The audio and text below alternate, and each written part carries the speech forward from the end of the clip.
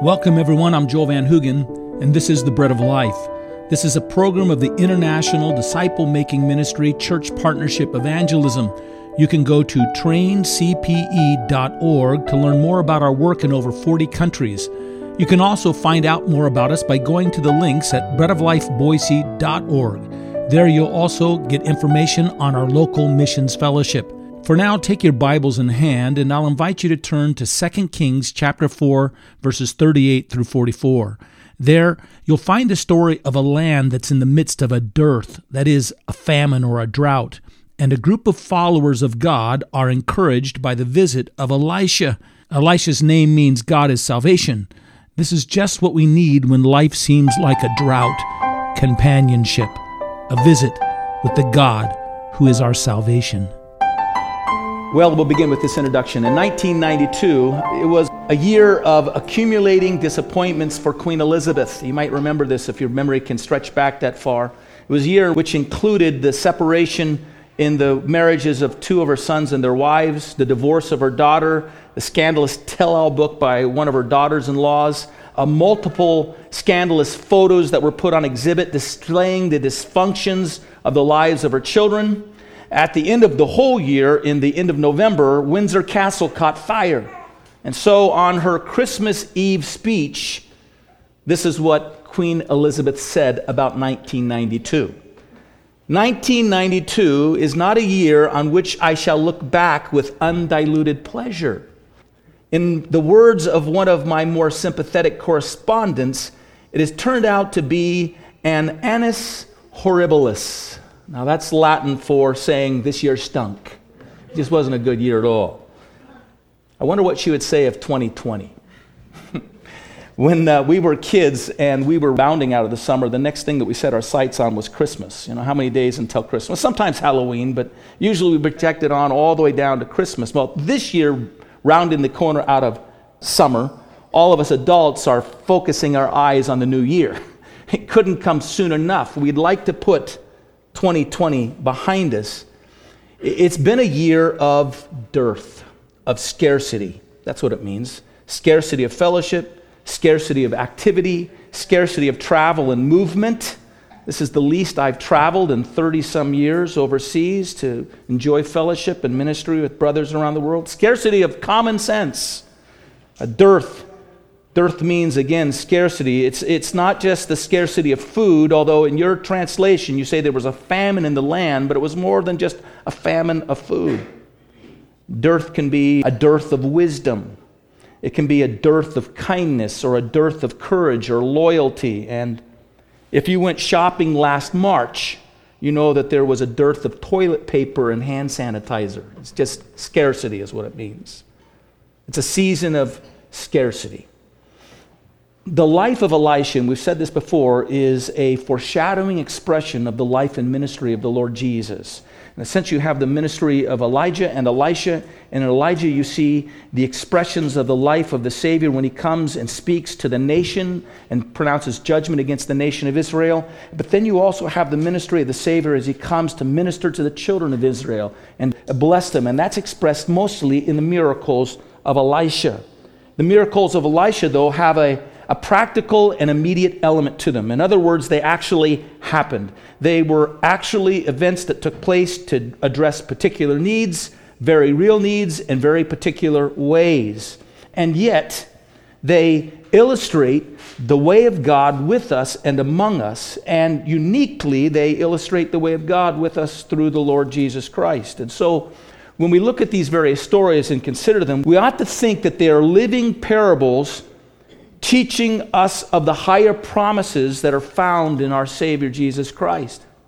Jesus said of the Old Testament that they testified of Him, that they found their zenith expression in pointing their words and their stories and their history and all the events that God, by His Spirit, seemed fit to and felt was good to communicate to us, to direct us all in their principles to Christ.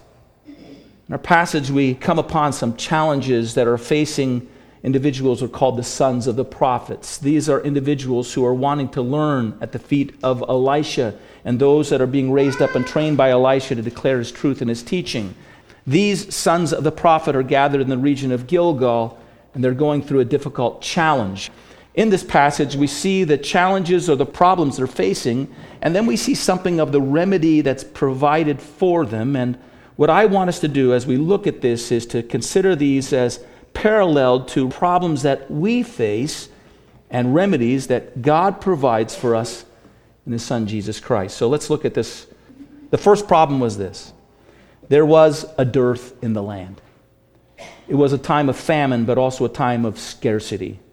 Gilgal was a particularly fertile area in the place of Israel along the Jordan River, but now this fertile place along the Jordan River is languishing in famine. And there's not only this scarcity of food, but there's a dreariness. The idea is there's a dreariness that's hanging over everyone and everything. And into this setting, Elisha arrives for a visit with the sons of the prophets, and they gather all around him. And that's what we read in that very first verse, verse 38. Let's just stop right there for a moment, and let's just isolate that. Dearth in the land, Elisha comes and visits them, and they gather around him. And let's make our parallels. There is today a spiritual famine in our land. The issues of 2020 have only helped to expose the spiritual deficit that has come over our nation through successive years of wasting away the spiritual capital of past generations. My generation must face the sad truth that we have not done a good job of laying up new stores of spiritual life for the generation that has followed us. Many in the church have simply sucked out all the sentimental value of the spiritual storehouses that their mommies and daddies laid up in their walk with God, without doing the hard work themselves of following on after God and living in absolute surrender to Him and dying to themselves so that the Lord Jesus through us might be able to provide graciously provisions and power for a generation that follows. And as a result, there's very little for this generation to draw upon. There is a scarcity in our land of truth, valued and held to. There is a scarcity in our land of fear and knowledge of God. Just the other day, someone shared with me the percentage of individuals that Gallup had said of children that had grown up in evangelical churches that were leaving the evangelical church. 6 out of 10 young people growing up in evangelical churches are leaving the churches. Scarcity. Something that was not there for them to draw upon. And although we might blame them and we might blame the age that we live in, we were the salt in the age in which they grew up in. We were to be the light in the age that they grew up in, and we have to recognize ourselves. That part of the problem may have been the influence of the age upon us and the decisions we made. When the absolute is removed that guides our interactions with each other, and when each person begins to do what is right in his own eyes, we have chaos that takes place. When God is not known and we do not have Him in our presence, there is not a flourishing of wisdom, there's a lack of wisdom. The psalmist actually says that the fool has said in his heart that there is no God. When God is denied, when God is put out of the individual's life or the life of society, it is not an intellectual decision, it's a heart decision. And men begin to do the things that they want to do within their own hearts, and the scriptures tell us that the heart is desperately wicked and deceitful above all things, who can know it? In other words, it's not a good time to live in when the judgments and the way people live and the choices they make are generated emotionally or from their own hearts. The heart is a cauldron of emotions that boil over into disorder if they're not constrained by the wisdom that comes from acknowledging and knowing and living before an absolute God who rules over all. The knowledge of God blesses the land and the people in it. And without that knowledge, we wear away at one another, seeking power and supremacy from our own passions upon the other. A scarcity of the knowledge of God in a nation leads to a scarcity of reason, of justice, of peace, of security. Instead, a dearth comes on the land, where only harsh weeds of disorder or oppression begin to grow up. What is true in society is also true in the fellowship of the church and also in the individual walk of the follower of Jesus Christ, where God is ignored, not sought after, where the knowledge of Him in an ongoing relationship is not cultivated as our chief and abiding concern. Our lives become subject more and more to the fluctuation of our moods and our weak fleshly impulses, and we go into a place of spiritual scarcity, a scarcity that cannot be made up for with heightened activity. We'll just burn away more of the stores of past days until it's all gone and we're left cold and dry. In Proverbs 9, verse 10, we read this: "The fear of the Lord is the beginning of wisdom, and the knowledge of the Holy One is understanding." It was from that proverb that A.W. Tozer wrote the book, The Knowledge of the Holy. And there he begins to explore the attributes of God. It's a wonderful book, and every time that I find a book in a used bookstore, I take it and I purchase it. This week I actually went to pluck one of those books that I have off my shelf, and inside the flyleaf I see that this book that I had in my hands was given to someone named Paula by another individual named Kathy, and this is what Kathy wrote in the flyleaf on March of 1998. "Paula, my dearest friend, may we be faithful to spur one another on to love and good works, but more importantly, may we support and encourage each other in knowing the holy and majestic one and experiencing him. Love, Kathy." If you go and look at the introduction of the book that Tozer wrote and you study it, you'll see that Tozer begins to explain the tenet, the basis on which he begins to launch his exploration, something that he's trying to correct that he sees rising up in the churches as a whole. I want to read to you an extended quote from him, and I just want you to listen.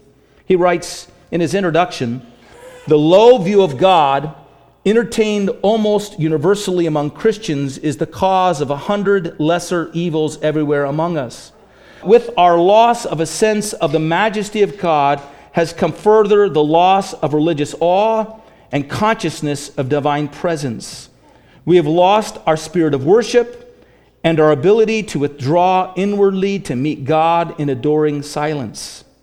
Modern Christianity is simply not producing the kind of Christian who can appreciate or experience the life in the Spirit. The words, 'Be still and know that I am God,' means next to nothing to the self-confident, bustling worshiper in the middle of the 20th century. This loss of majesty has come when churches are more prosperous than at any time in the past several hundred years. But the alarming thing is that our gains are mostly external and our losses are wholly internal." And so, in this argument, Tozer summarizes, it may be that our supposed gains are but losses spread over a wider field. In other words, he's saying there's spiritual scarcity within our communities of faith. I think Tozer was a modern-day prophet, and he saw only an inkling of what was coming up ahead. The question that we have to ask when we consider that is, what is the solution for scarcity? What is the solution for a spiritual famine or living in the time of spiritual scarcity? And here's a bit of a hint. Dearth. That's how you describe scarcity, dearth. But also from the word, the English word dearth, you have and you gain the English word dear. Dear. They actually come from the same word. Here's where we're going. We'll get there tomorrow. When you're in the midst of a dearth, discover what you need that is most dear. Thanks for listening to The Bread of Life. This is a ministry of Church Partnership Evangelism and The Bread of Life in Boise, Idaho. To learn more about our ministry, go to traincpe.org or breadoflifeboise.org. Until the next time, may the Lord bless you.